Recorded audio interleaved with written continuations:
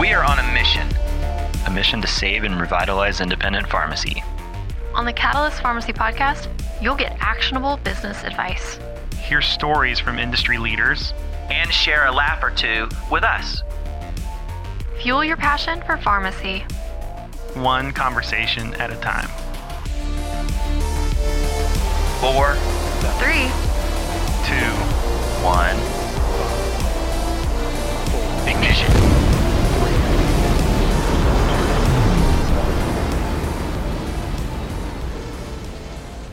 Welcome to the Catalyst Pharmacy podcast. I'm your host, Jeff Key, and today I'm here with my co-host, Marcia. Hi, I'm Marcia Bivens, the Director of Marketing for Pioneer X. Today, our guest is Trent Thiede. He is the president of Pass National. Trent, welcome. All right, Trent. Mama say, mama sa, mama kufa. Name that song. That's what we were debating. It's on the tip of your tongue too, right? Yeah. Mama say, mama sa, mama. Oh, I know it. I can sing it. Come on, It is Michael Jackson. Sing it. It's Michael Jackson. Hope. What? Is that what it is? It's Michael Jackson, but what's the song? It's like chanting in my head. Now it's chanting. We're all going to be, we're really vibing in the middle. We'll chant that together. It was, wanna be starting something, got to be starting something. Oh, yeah. Michael Jackson. Uh-huh. All right. Now that we're all pumped up, hello. All right. Good morning. Good morning. I don't know that we've met. I meet people and don't remember them because. Yeah, so Trent is speaking in the QS1 track. Oh, nice. And I spoke to him about his product and what they do and how important that would be to kind of have a booth at Connect and really put that in front of also Pioneer users as well. Yeah. So, we get to meet him in person in a couple of weeks. Well, the plug, I was on my way as talking to Josh Howland before I came in here today, and I told him who we had with the on the podcast, and he's a nice guy. I was like, okay, oh, that's a good start. That's a nice guy. It's a good start. Well, welcome. Looking forward to maybe we'll get to meet in person at Connect. That would be great. Yeah, absolutely. Let's just kind of quick. How did you get into what you're doing today? Yeah, that's an interesting story, Jeff, and I think it depends on how much time I want to spend on it. But I think one of the challenges of my previous job, I was overseeing long-term care pharmacies, and I was traveling throughout the Midwest, being on the road 60,000 miles a year, and having a younger family. It really wasn't conducive to a great work-life balance. I was leaving at 7, getting home at 7, and not really being able to see my oldest daughter at the time. And so I made the change. And one of the opportunities that Pass had presented was minimal travel, right? Going to the same office. I haven't gone to the same office for work in probably 15 years. So it was a unique opportunity to get off the road and use some of my other skill sets that I have from my business side to help independent community pharmacies. Kids, how old's your daughter now? Oh, well, so I have 5 kids, so we can spend a lot of time Nice. with family if you'd like. Good job. Good job. Thank you for taking your role in repopulating the earth. Jeff's doing daily math and going, you should have had one more kid. Kaylee, you're going to have 3 I told my kids. daughter, well, I know this employee who's not going to have any kids, and this employee who's not going to have any kids. And I'm like, okay, Kaylee, so to keep the earth populated, you have to have 2.7. That means you got to do yours and this one's and this one. So that means you have to have 7 kids. Interesting statistic we're looking at just this morning is that this is the first year China's population is going to decrease. Is that right? So the human race is dying out, and Trent is trying to save it. So appreciate it. My wife and I, we're doing what we can. Tell us about those 5 kids. Yeah, so the oldest actually is 22. So I have a daughter who actually just finished college, believe it or not. Wow. So, and she's the reason Congrats. I am a pharmacist, oddly enough. So I got 3 people in my life that really were influential for me becoming a pharmacist. I first give credit to my dad, right? Any good parent. The junior year of high school, we sat down. What do you want to do with your life? And I really wanted to do business. He had done the business track. I really liked business, and I liked law. I was like, I want to go to business school or law school. I'm not really sure. And he said, well, what about pharmacy? Pharmacy is a great profession. You're really good at chemistry. You're good at math. And I'm like, I don't see it, Dad. And any good teenagers not listening to their parents. I'm like, I don't think pharmacy sounds very interesting to me. And I'm just like, he kept pushing it, planting that seed, but I was like, no. I don't think that's the route I want to take. I want to kind of be a little bit nebulous, but business school, law school, figure something out while I'm in college. In between my junior and my senior year in high school, my girlfriend got pregnant. And so that really accelerated my thought process. What am I going to do with my life? I really needed to get things in order, right? Life can come at you fast. Yeah, I love how you went. You did this. You did this kind of third person. My girlfriend got pregnant, right? Yes. Yeah. Yes. Not I got my girlfriend pregnant. It's kind of like third party. Like Oops, she got bad. this happened to her. So. No, I that will probably be edited out. I certainly played a role in that, Jeff. So aptly put. So I had to kind of make some decisions in life, right? And I had to decide what I was going to do. And really to fast track it, I thought, maybe pharmacy is the way to go. And so I went to work for a community pharmacy. Yay. It was the fall of '99, and I worked for Shapco. It was a regional retailer based out of Green Bay, and they had a community pharmacy. And I was like, okay, I'm going to find out if this is really what I want to do. And I couldn't have landed at a better pharmacy. It was just a couple miles from Lambeau Field. Of course, growing up in Green Bay, everything's within a few miles of Lambeau Field. But it was a lower income area, Medicaid population, and the pharmacy was generating about 600 prescriptions a day on a 7-day average. Super busy, very high volume. And at the time, pharmacists were hard to come by. So the pharmacists that were all working there were very young, a couple of years into their profession. And I learned really two things from being and working in that pharmacy. One is, when you're in the trenches, what makes all the difference is the people that you're working with, right? And so having a great team around you helps to make you successful, you make them successful, and you have fun at work, right? And that's one of the cool things about what I experienced in that pharmacy was, man, they had a lot of fun. They got work done. And the second thing I learned about was really the profession of pharmacy. It wasn't the pharmacist counting pills and just putting pills in vials. It was really the impact they had on the community, on the patients, and taking that knowledge, being younger, aggressive pharmacists, and really sharing that with their patient base. And so I decided that, this is not only a profession I could do, but a profession I eventually fell in love with and said, this is great. And obviously went into pharmacy from there. Yeah. We have a new, we as of yesterday, and I'm educating everybody on this and seeing if it'll stick. So as independent pharmacies, we've kind of moved away from the word community pharmacy because the chains have tried to steal it. He's pulling right now. But I love this idea of community. So we're going to combine them together, and we're an in-community pharmacy, right? Talking about how the pharmacies today that are super successful are the pharmacist is out from behind the counter and they're in community. They're visiting with public health. They're visiting with the schools, and they're really involved in what's going on. So it's going to stick. Yes. No. All right. Maybe. All right. So that's your daughter. She graduated in what? Licensed practical nurse. Nice. And the other 4? And so the other 4. So my wife and I, we've known each other for 11 years, married for 7 next week. So please remind me if I forget. I think I got it on the calendar. I just celebrated my anniversary as well, so congratulations. Yeah, thank you. So we have four children together. And so the oldest, Reagan, she's 5. She just graduated 4K yesterday. Okay. She has a dance recital she's super excited about tomorrow. Wow. Return to Pooh Corner. It's going to be a beautiful rendition, about 2 minutes. It's super cute. Love it. And so that's the 5-year-old. Then we have Harrison, he's 3. And Remington, she's just over 1.5. And then we have Adeline, who is 3 months. Wow. Oh, wow. Newbie. The cute Yeah. stages. Before they busy hit house. the teens, and then you're like, okay. So tell us a little bit about Pass.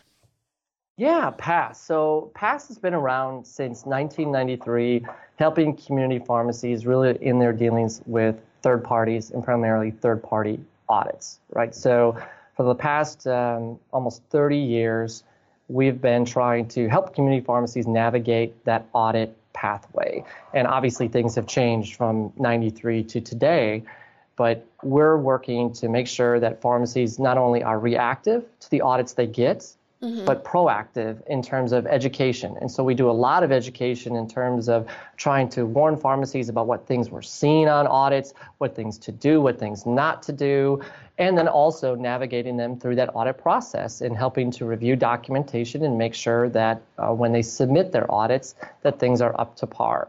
We work with more than 5,000 pharmacies across the U.S., members in all 50 states and Puerto Rico, and we see nearly 10,000 audits a year. Wow. So all day long, we have pharmacists reviewing audit after audit after audit and working and educating pharmacies about what's happening and what to do and how to respond best based on their circumstances. So that's an average of about 2 audits a year a pharmacy. Yep. I said 5,000. Give or take. Yep. I'm working on. You said you were good at math. I'm just checking mine. Do you see, though, do some pharmacies get picked on more than others? You know, one of the things that we really try to push in Pioneer X is, you know, or really push period to pharmacy, if their drive-by, and this is all, you're going to correct me, I'm asking, this has been my opinion, you know, a lot of times they'll do a drive-by. You know, they'll send you, hey, send us information on these 10 or something like that. And if that information, you look like your stuff's together, they're moving along.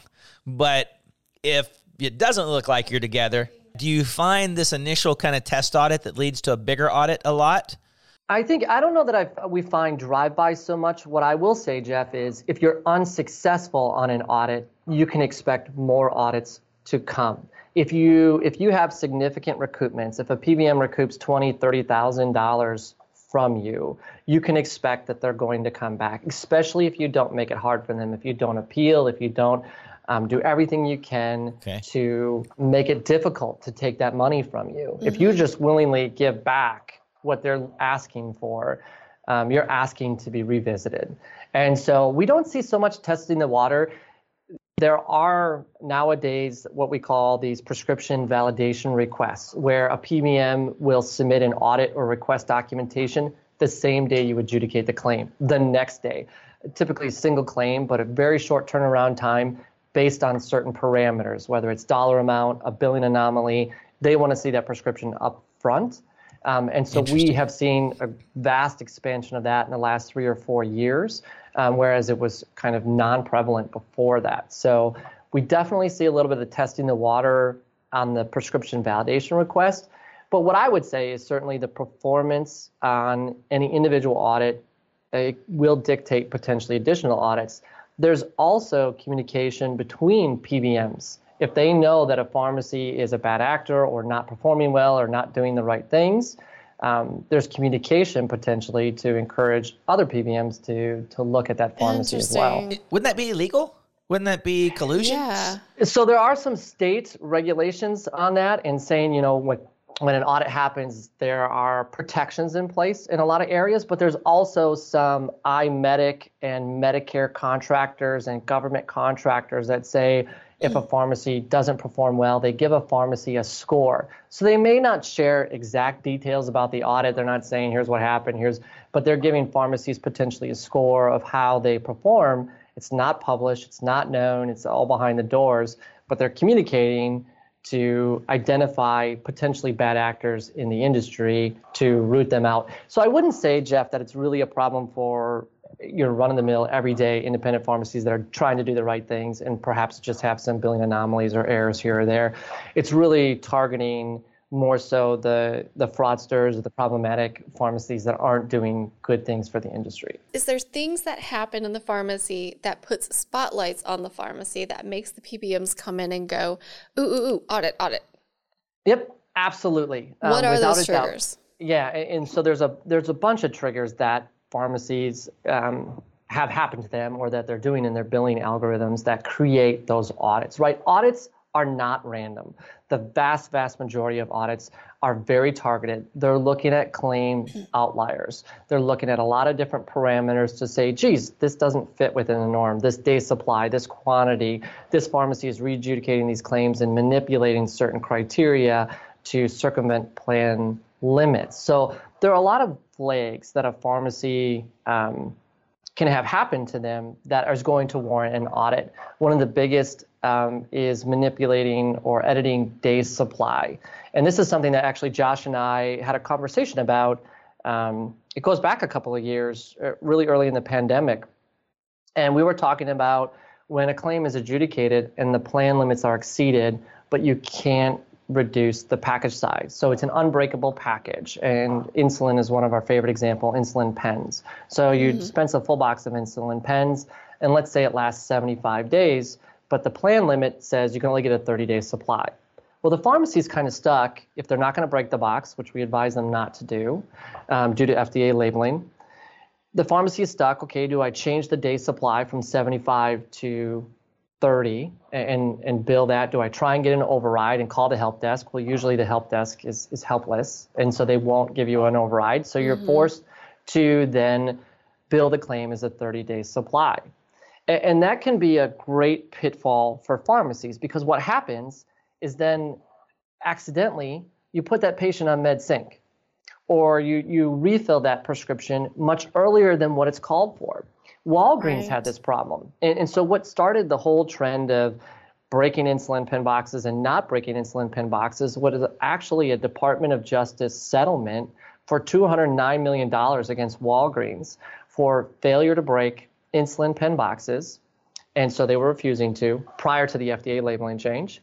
And they were billing the 30-day supply because of plan limits. But then they put those patients on auto refill, regardless of how long that product was supposed to last. And so the Department of Justice had cited widespread fraud of patients selling their insulin on eBay and Craigslist because they were accumulating so much based on how much it would last. And so plan limits and making sure that pharmacies are adhering to that. One of the things that pharmacists don't always think about is when you adjudicate that claim the first time, that 75-day, and it gets rejected, the PBM knows that is probably the accurate day supply. Then they see a second claim for 30 days, right? So now they know, okay, it was 75 days, but I know you're billing at 30. Now I'm going to watch to see how often you fill that. And if you fill it early, we're going to come back and take that money. And it's just an easy algorithm. There's a lot of algorithms kind of like that where PBMs say, gotcha. And they know before they even come in, they're going to stand a great chance at some significant recoupments like that. Interesting. So they billed it at a 30-day supply, but the price was the same. Right. It's just the day supply to be transmitted. Yeah. You know, I think in our system, you would just, so I was talking to some people about this the other day. In our system, you would just override. We have a way to override the claim. So you would just send 30 days in the claim, but still your day supply in Pioneer would still be 75, so you wouldn't fill it too soon. That's exactly what Josh and I were talking about a couple of years ago. And because that's the thing that you want, and I implore the proactiveness of Pioneer to do those kinds of things and help pharmacies with that, right? So if you have in the system and you know it's 75 days, you can have alerts or soft edits to say, hey, don't fill this at 30 days, or be careful with MedSync, and it won't automatically fill at 30-day increments. It'll tell you, no, this medication is going to last a lot longer if you're even putting insulin on MedSync. So those kinds of advantages are great systematic solutions to preventing pharmacies from recoupments. Because if you're refilling that early, it's a full recoupment. If you fill it every 30 days, the PBMs will gladly take back the payment. And one of the things that is very frustrating to a lot of pharmacy owners is that payment doesn't go back to the plan sponsor, to the employer that often paid the claim. More often than not, that PBM just keeps that money. So they took the payment for that insulin from the employer, from that Part D plan or wherever, and they just pocket that and recoup it from the pharmacy. And typically there's no transparency to the audits and what's actually happening behind the scenes. So PBMs really use it to drive revenue and generate revenue for themselves. Huh. So so those pharmacies, they're members of PASS? Yep. Is that something you have a membership and you get regular information? Yeah. Yep. So it's a membership. It's an all-inclusive membership on an annual basis. We try and make it as cost-effective as possible, but it's no matter how many audits, no matter what your needs are, filling and billing questions. And then we produce a monthly newsletter. So we're pushing out a monthly newsletter that typically contains about 12 articles talking about, hey, here are the things that PBMs are currently auditing. Here's what we've seen on audits. Make sure to do this. Don't do this. Here are some things we've seen from the Department of Justice in terms of enforcement. Don't do these things. Be very careful about X, Y, and Z, and just education. And really, we email that to every employee in the pharmacy if they add them all in, so that obviously your frontline technicians, that's where the knowledge is most valuable. The people entering the orders can make sure they're entering it correctly, so your pharmacists don't have to catch as much. But then also we are mailing that to pharmacies to make sure that they're getting the content and reviewing it. So a pharmacy that's not a member who gets an audit, can they join then? They can. Okay. They can join. We ask if they're under an audit and they need assistance, we ask that they join for 2 years because Okay. we have an upfront investment in that relationship. Right. So if they don't have an audit, it's a 1-year join. And if they get audits throughout the year, we'll help them. If they're actively involved in an audit, they can join for 2 years. Our track record, Jeff, when we get involved at the start of an audit, so you just got an audit notice and you reach out to us, we have a 91% reduction in audit findings. If you have Wow. findings, let's say you have findings, you just went through the audit and you got results and you're not happy about it, we still average a 70+% reduction in findings. Wow. So it's knowing the avenues for appeal, what options there are. Sometimes they're published, sometimes they're unpublished, and knowing how to be able to navigate those pathways based on the auditing entity. Is it a contracted auditor? Is it Medicare? Is it a PBM that's auditing you or a plan sponsor? And just knowing what are may appeal options and then how to appropriately resolve discrepancies on the audit. So recently, there was a controversy with one of the bigger PBMs around bulk purchases. Yeah, Josh and I traded emails right when it happened because we had about 40 pharmacies. The day the edit turned on, we probably had 40 pharmacies call us that were Pioneer RX members saying, "What's going on? What's this edit?" We had written about this back in January, February. Caremark updates their provider manual every year, but they actually physically print it and mail it every other year. And so on the even years, it's a big to-do, and on the odd years, they just have amendments and updates. So typically on the odd years, there's not a lot going on with Caremark, but in the even years, it's a whole reprint. And so we had cautioned, there were several different updates, and one of them was the bulk purchasing restrictions and the concerns around those caveats. So I'm very familiar with the edits. I definitely had that as a hot topic to discuss or think about in terms of what does bulk purchasing mean? How do pharmacies need to navigate it? What does it really mean on an audit, right, Jeff? That's what pharmacies are kind of struggling to understand. And we're actually, as a result, even we put out a memo because we had so many pharmacies calling us and asking us about bulk purchases and not really understanding how Caremark does their auditing when it comes to invoice audits. Invoice audits are their own unique, difficult creature to navigate for pharmacies. And we can certainly dive into that a little bit, talk about why they're so complex and why pharmacies struggle. But, you know, the bulk purchasing requirements and then the update, right? So Caremark, there was a lot of industry backlash, which I think was great. Pharmacies and everyone was, the advocacy was there. And we've got a little movement in terms of Caremark. They rarely issue these mid-year updates. And right, so they issued a mid-year update, sent it out to pharmacies and said, hey, we understand that there's some concern in the industry. We're willing to make some concessions. One of the things that I found appalling from the very start, and I'm sure you guys are with me, but this bulk purchasing request, not only the whole process in and of itself. If I have a valid invoice, that should be enough, right? If I can be able to show invoices, that should be enough. But not only that, but in order to qualify for a bulk purchase, we want you to send us a letter in the U.S. mail. This is a $1 billion, entity. We want you to mail us 7 days in advance, and we will respond via mail. I mean, in today's world, the fact that they wouldn't even set up an email address in the first place, right, to say, or an online here's how form. we're going to handle this. Yeah. I mean, they have a portal. They have all those resources. They did it intentfully, right? Yep. They weren't interested in having to navigate and have a bunch of requests. They wanted to make it arduous and difficult for any independent owner to comply. And that's where I think they recognized maybe there's some wiggle room, and it provided some concessions to the process. We're actually, because of the confusion, Jeff, we're having a webinar. It's an open webinar for anyone, June 15th. Okay. And it's going to be like 45 minutes. We'll have it out on our social media, and it's for any independent pharmacy. We send it out. We should post that on our system message. Yeah, I would love to share We it. would love because to include that. Yeah, because it's open to anyone, right? And it's really understanding what kind of purchases put me at risk for being in non-compliance, we'll say, with Caremark's bulk purchasing requirement. Really, the risk is predicated on several different factors. And so what we have done is kind of walk pharmacies through scenarios. Let's talk about what Caremark is, your business, Right. what percent of your business, how are you bulk purchasing today? Let's say you're not bulk purchasing.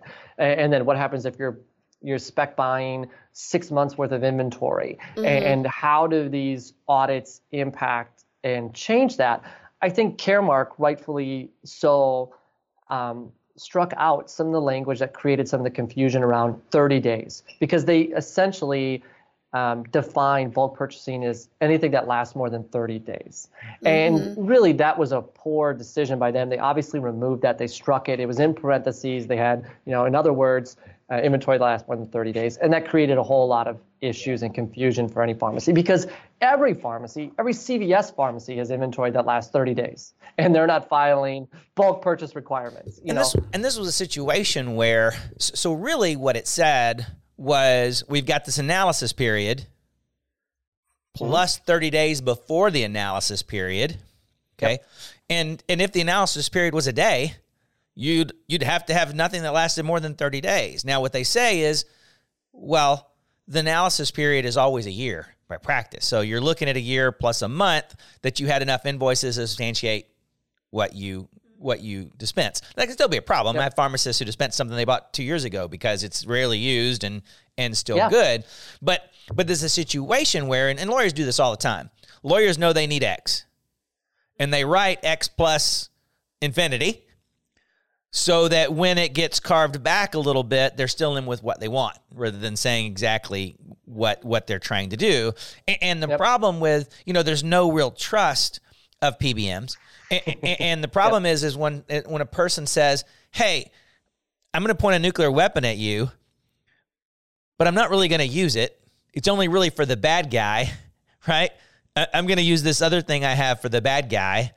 And it's just hard. It's got to be carved back. And they're still in. And to the credit of the movement, Caremark is actually still working with the APHA on trying to get a FAQ out to further describe it. I think they made a lot of statements to a variety of people in here that will carve it back. They made a lot of statements to me that, hey, if there was a problem, they carve it back. They claim they're looking for fraud. They're looking for fake drugs. They're looking for things like that, but they're building this big threatening thing. And we've had pharmacists who were following it. Everything they bought other than 30 days, they sent an email to them and they said, stop. This isn't what we mean. Well, all this creates good evidence. And so I think it was super beneficial how the everybody has reacted, and including you guys and the help that you've provided there. I totally agree, Jeff. And I think it's definitely a positive move in the direction. And to your point, right, my experience in working with attorneys, right, if they can be nebulous and capture everything, and even if they only want a small piece of it, they certainly will craft the language accordingly. So it's exactly that, talking about the scenarios, what kinds of things, what happens if you have dead inventory that sits on your shelf for 2 years. One of the things that pharmacies struggle to understand in relation to Caremark when they look at purchases over a time frame, and it traditionally is always 12 months, right? Doesn't mean can't change. We say typically or traditionally 12 months plus a month. So you got 13 months of purchases, 12 months of claims. One of the things for Caremark in particular is Caremark only looks at Caremark claims. Right.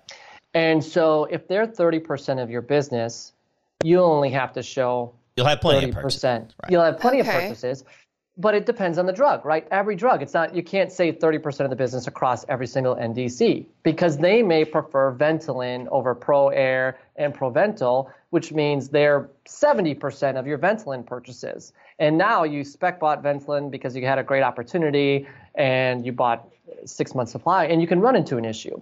And it's kind of understanding those kinds of parameters of when would a bulk purchase really constitute a potential problem for me in a traditional sense, and can pharmacies really navigate that to the NDC level? I mean, they can't, right? I mean, you have in a typical pharmacy 3,000 plus NDCs, and they're always changing and they're modifying, and having to understand those things and navigate that, and what's the real audit risk to an individual pharmacy so that we can educate them and help them feel prepared in the event, but also the advocacy piece, right? There's a lot of state movement, both at individual state levels, both from Webby and Rutledge decisions that have occurred, as you guys well know, and certainly NCPA. And so leveraging the advocacy standpoint as well, the better you understand how PBMs are constraining your business, the better you can advocate successfully at the state and federal level for what things are happening to your pharmacy and what things really need to change, and whether that's state regulations or otherwise, to be successful. So are you working with any other vendors or companies? Like you said, some of your pharmacies have inventory over 2 years. Are you working with any recycling companies and connecting them? So we don't directly work with any vendors. I mean, a lot of pharmacies, whether they have a reverse distributor or they're using a pharmacy to pharmacy, which we don't condone, we don't dislike them. We always exercise caution when it comes to using those, because making sure you have the appropriate documentation and you fall within the Drug Supply Chain Security Act exemptions to do so. We educate pharmacies about what options are out there. We don't have vendors that we prefer or recommend or say, hey, use these guys or do this, MatchRx or, use Inmar for your reverse distributing. But we're aware of the platforms that are out there and kind of educate the pharmacies about what things to look for, how to consider moving inventory or purchasing inventory through those platforms to make sure you're protected. Yeah, my challenge is, and this isn't true of all PBMs, but a PBM who purchases a product directly should not be able to see the price that I paid for purchasing that product from somebody they might be purchasing that product from. Right? Yep. That certainly have, let's say said PBM buys from Cardinal and they audit a customer who buys from Cardinal. And they're forcing that customer to show the price and quantity they bought from Cardinal, in which that the PBM also negotiates price and quantity with Cardinal. Yeah. Often they can redact. It depends. So they don't ask traditionally. There are some rare circumstances, but traditionally you can redact pricing information. So when they ask for a dispensing file straight from the wholesaler, they can redact any pricing information. So it'll be quantity and NDC and a date or an invoice number, and it may or may not include pricing information. Obviously, we encourage pharmacies not to include that because it is anti-competitive, right? And can create an unfair advantage in the marketplace. Even on back tags, on a single prescription, you have this back tag that you're submitting that may have cost information, margin information. We encourage pharmacies traditionally to redact that, to black it out.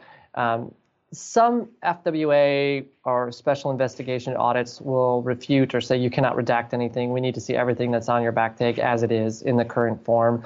But the vast majority, they can redact that kind of information if they either tell the wholesaler to make sure that it's redacted or submit it redacted prior to. Interesting. So maybe that's something I have to look back and see our forms that we print out for that. Maybe we should have one that's redacted, that redacts that type of information. Yeah, the one thing about, so depending, when it comes to wholesalers, PBMs won't trust the pharmacy to provide their own purchasing data because they are fearful of the potential for manipulation. Right. They want it straight from the source. And so they require the pharmacy to reach out to Cardinal, to McKesson, to Amerisource, or whomever their wholesaler is. And that wholesaler has to send the auditor directly the purchasing file. They don't even allow it to be sent from your rep to the pharmacy to the PBM because they don't want any potential manipulation, right? So it has to come straight from the wholesaler in order to be valid. If a pharmacy submits a document or an invoice, traditionally it will be discarded in terms of audit consideration. What if the wholesaler says no? I think all of them, it'd be interesting to say, well, we're not going to provide that. Yeah, if all the wholesalers just said, hey, we're not providing invoices to PBMs. It could be an interesting standoff to say, we're not able to obtain the purchases. The wholesaler won't provide them to us.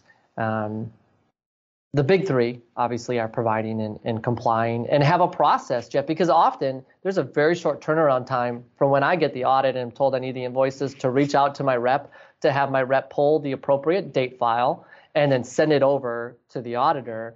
It has to happen typically very quickly. So a lot of these wholesalers, they've even developed or have a process to expeditiously send these files to the PBMs because they know these invoice audits occur with great frequency. Any kind of state movement? Why wouldn't one of the things we're looking for with the states is just states regulating that and just say, hey, you can't ask for an invoice?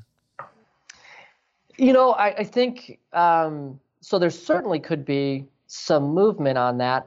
One of the problems is Medicare Part D preemption. And this is a problem even with state regulation, right? So the Rutledge decision really threw out ERISA, as you know. And so all these commercial plans where ERISA was the vast majority of ERISA plans, now the states can effectively regulate PBMs on the commercial side of things.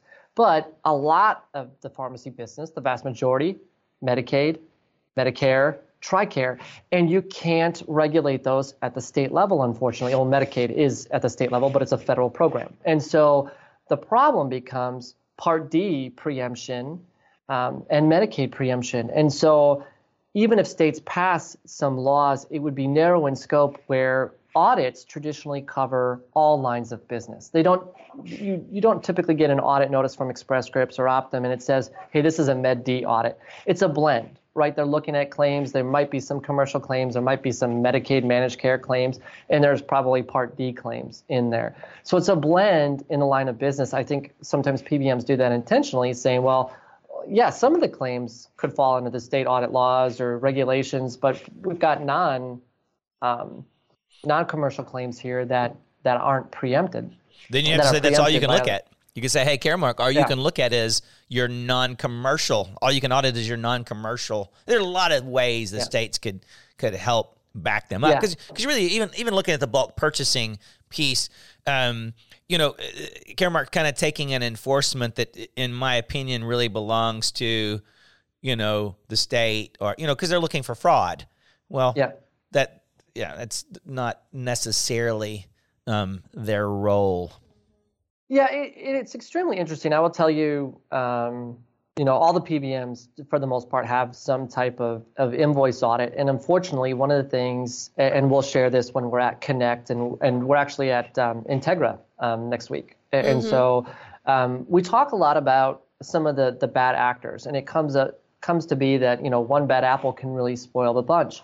You've got pharmacies out there that come and go that are submitting fraudulent claims, false claims, in terms of millions of dollars. And so it really makes a bad name for all the good pharmacies that are working hard, grinding day in and day out, taking care of their communities, providing vaccinations, providing testing, and doing all the right things. And then you have some pharmacies that either are too tempted or get talked into doing things that aren't appropriate, and all of a sudden they're billing claims that don't exist, and it just adds fuel to the fire for the PBMs or plan sponsors to say, we got to do these audits. Look at what we just found. We just had a $30 million fraud case, and they're not every day, but a couple of times a week. There's a Department of Justice, Office of Inspector General, something that comes out about a potential pharmacist, and some role that they played in committing fraud or controlled substances, a big hot topic in over-dispensing of controlled substances. Yep. But that's a difference. If it said, hey, if there's fraud, we're going to take back our fraudulent funds, that's different than saying, hey, you can't find an invoice, so we're taking your money back. Oh, I completely agree. And I think there's a clear delineation, right? PBMs and auditors are known for their technicalities. They get very tic-tacky, which is just ridiculous. If the right patient got the right medicine at the right time, it's a valid claim. The pharmacy ought to be paid, right? We believe the pharmacy ought to be paid, and we'll fight for them and help take that as far as they need to go to a PBM to get paid. Because it's a generating revenue source for them. One, they don't like to give pharmacies a break, but there also are very clear delineations in audits, Jeff, in my opinion, where you could say, yeah, this is probably a concern versus a non-concern, right? A fraudulent invoice audit, and I'll give you an example. We have audits that we see that are in the millions of dollars for recoupments, right? And so there are either situations that are happening to that pharmacy, there's some blatant, our wholesaler never sent the invoices, or there's some concern about the activity of that pharmacy. It's very different than a pharmacy that had one drug that was short. Right. I was short 2 boxes of insulin, and you're going to recoup that on me, and now you're going to threaten me with termination or something else. Right. That's a very different scenario, and I full-heartedly agree with you that PBMs can hide under the guise of FWA, right? A lot of the audit laws, well, we felt like there might have been a suspicion of FWA, so we don't have to follow the audit laws as well. And so they'll classify audits even on the fringe of, we feel like that's potential for fraud, waste, or abuse. And so we're going to categorize it that way. And they're more than happy, even if they only get 2 boxes of insulin, it's $1,000, they'll take it back and they'll move on. And maybe that pays for the auditor's time to conduct and review everything. Those are the kinds of things that rub us the wrong way and certainly give us fuel to continue to fight for the independent pharmacies out there and help them be successful in the face of such adversity. So other than your passion for pharmacy, for independent community or in community pharmacy, as Jeff is now trying to coin, you are also an outdoor person, I understand. Yeah, I like the outdoors. I mentioned, the last 3 years have been focused on child rearing. But I love to cross country ski. I have a road bike. I haven't gone on it much, but love to. If I could, I'd play soccer. I'd play in an adult league. I was playing indoor for a few years prior to my gig of children that I now have, and so I love the outdoors. And right now, my main motivation or source of exercise, I'm not lifting 1 million pounds on tonal. I don't have the time. I can't do it. I love the tonal. Josh and I were talking about this morning. But I am Harrison, both of the older two, Harrison and Reagan, are both in gymnastics. And Harrison isn't old enough to go on his own. And so Dad and Harrison get to do gymnastics Saturday mornings for 45 minutes. And so this is my source of exercise. I've gotten really good at round-offs and cartwheels. Round-offs, and, cartwheels. Yeah, and it's a workout for me, I think, more than it is him, because I'm flipping him over and I'm pushing him through the tunnel and jumping into the ball house and all this kind of stuff. So it's a lot of fun. But and then next is the back handspring, if I remember my gymnastics days. I don't know that I'll be doing that. Let the kids take over at that point. At 4 or 5 years old, they let them go on their own. So. But the little ones aren't playing soccer yet? The 5-year-old is. So the 5-year-old, Okay. I'm the coach. And so Sunday Awesome. afternoon. That's the we're age getting where the together. whole group kind of just moves around the field all together with the ball. So Yep. yeah, the 4 and 5-year-old age group, that was my favorite because my daughter played soccer at that age, and she was on it. Yeah, She the was kids who won aggressive. at that she wanted age to play. Just dominate. And I'm watching this little boy walk around the white line that marks the field, and he's lifting his shorts up, and his parents are like, "Don't you want to go up and like go out there and play?" And he just turns around and he just goes, "No." And then with Cohen, he quit 5 minutes into it. Somebody took his ball. He was playing with his ball. Somebody took it, and he turned around to Mark and he goes, "I quit." And Mark's like, just "Nope, mad. turn around and go." Yeah, that was You're the doing 5-year-olds this. is the age too that they start leaving and the parents coming in and they're dragging them back on and Oh, yeah. Well, No, and for like sure. the You know, girls. coach- And the girls are the more aggressive players at that Yes. age, and the boys don't care. And it's just so funny to watch. well, we had to give we had Kyle got like $1 a goal. And so he was out there. So at that age, it's all about wanting it. It just had to want it. Yes. And he once you want it, you're just dominating. It is. And Yeah. then we actually found a league that we should have never gotten into. It was called Fun, Fair, Positive Soccer. I'm not kidding you. And they told the coaches each child is only allowed to make 3 goals, and then they have to start letting their teammates make a goal. And at that time, my daughter was super aggressive. And when we told her, okay, you can only make 3 goals and you got to let your other teammates. And so she would get the ball up to the goal and then go, "Hey, it's right here, it's right here." And then somebody would steal the ball and she would start chewing her teammate out on the field. And we're like, "Maggie, no, stop. I mean, this is kindergarten. She's doing this." And we're trying to like, you don't need to be in Fun, Fair, Positive Yeah, Soccer. it's not You the- need to be in road Right, rage that was the soccer. South. What city was that in? I can't believe you have such a thing in Houston. Texas. Houston. Yeah, maybe so. No, we have kids who will just lay down. Like the parents will come out there. The kid just wants to lay down on the grass for 45 minutes. It's like you try and engage them. We're playing a lot of. We're not scrimmaging, so we're just doing at this age. But they're doing games, right? So we're playing games, sharks and minnows, and clean the kitchen, and just some of these fun games to get some basic skills and doing some relays and things like that. And the kids have a lot of fun. But there are definitely kids. I've always said there are kids that come to play the game, and there are kids that come to get the snack after the game. Yes. Snack. Absolutely. And That's it's like the best the way. treats after the game are sometimes better than the game. And They're there but we- because their parents told them they had to. So they're going to sit on their Yeah. glove in the outfield and pick dandelions and stare at butterflies. That was my brother. And then there's the kids that are out there and they want to win it. And they're like, "Oh, yeah, I just played baseball like my dad did." So I totally get it. I've seen both sides of that spectrum. yeah. All right, Madame Trent, look into your crystal ball and tell us what's coming up in the next few years. What do you see trends? What do you see positive What's or your negative? predictor? What's predicting what's coming? Yeah. So, well, right now, I will say, certainly COVID has had a dramatic impact on audits from 2 years ago to now. We had stopped doing on-sites for a period of time. We had these virtual audits that had just sprouted up, which are a combination of on-site and desk audits and creating headaches for pharmacies that are trying to deal with the pandemic.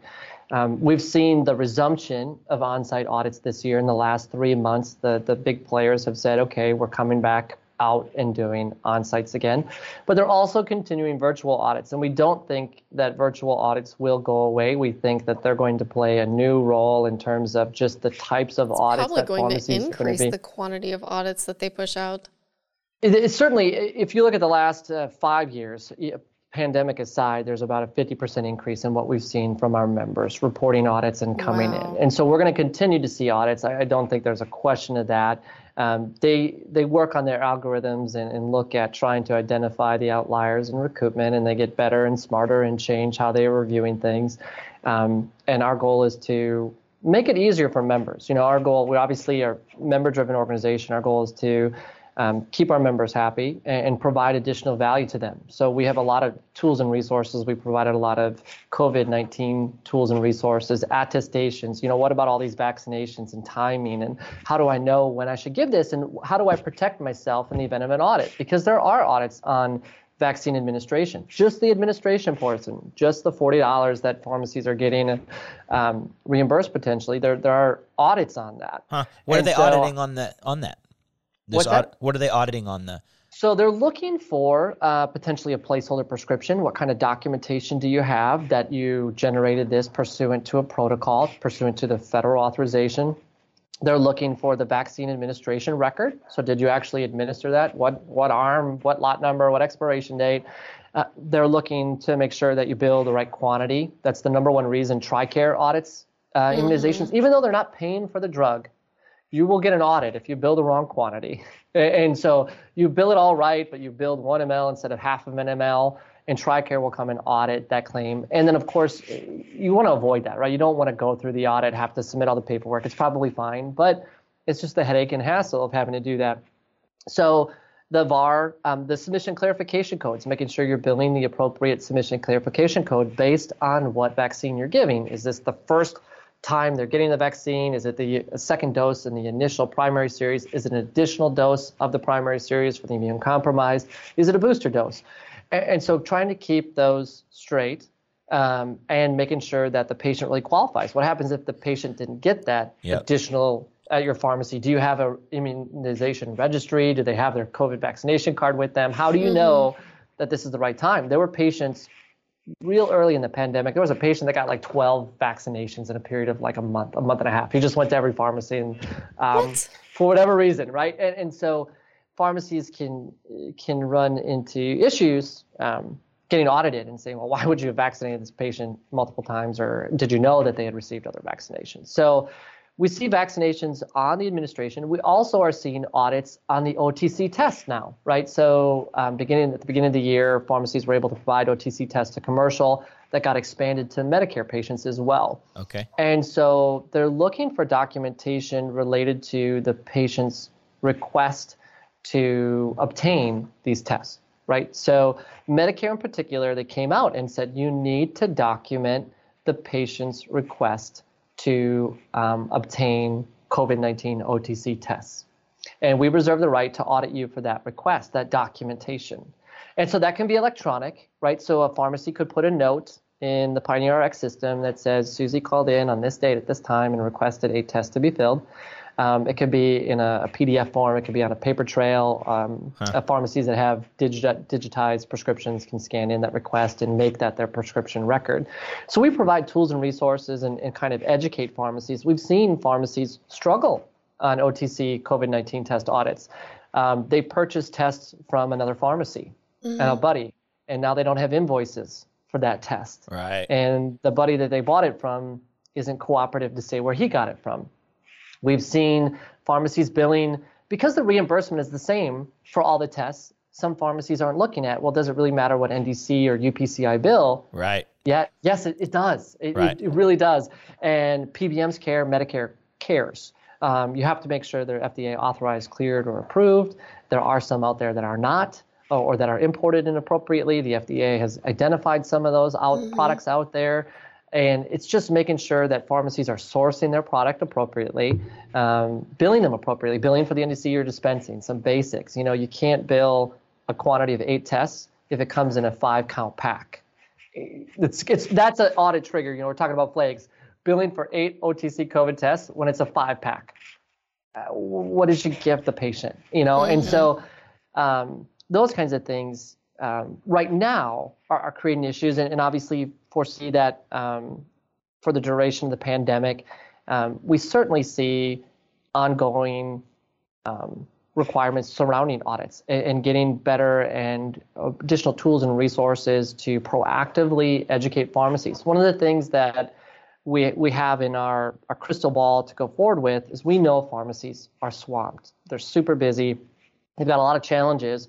And so one of the things we want to do is create additional tools for how do you train that new employee to understand and appreciate the impact that PBM audits can have. And what is my role as a technician? I have a lot of independent pharmacy owner friends, and it's like, hey, can you help me train these technicians. We have a lot of tools, but it's aggregating them and making them, whether it's an on-demand webinar or making them into a super user-friendly format that a pharmacy manager or owner can just say, hey, go through this past training, it's an hour long, and you'll have a much better perspective about what things you can do and what things not to do and why. That'd be interesting to add to the Pioneer University. So, yeah. Could you tell everybody what your website is, and we'll put it on there too? Yeah, it's PASSnational.com, PAAS, that stands for Pharmacy Audit Assistance Service. Okay. National.com, PASS National. Sounds like a great service that you guys are providing. I don't know why you don't have 10,000 pharmacies as your membership. So, hey, if you're listening to this, go to the website, check it out. I hear there's free webinars that you guys are doing just to give stuff back. You're always there to help us when we ask questions, even though we're not paying members. And so appreciate you for that and for all you're doing for community pharmacies. It's good to have a business that's doing good. And I think you guys are doing a lot of good, and just want to say thank you for that. No, thank you so much for having me, for sharing the word, and for the collaboration. Like I said, Josh is great to work with. I implore and support really Pioneer X reaching out and trying to do the right things to help independent pharmacies thrive. All right. Thank you. And so much, we'll see you in a couple of weeks. Yes. Sounds good. Thanks, all guys. right. Bye, Bye-bye. Trent. Thank you for watching the Catalyst Pharmacy Podcast. If you enjoyed today's episode, Please like, subscribe, and follow us wherever you get your podcast.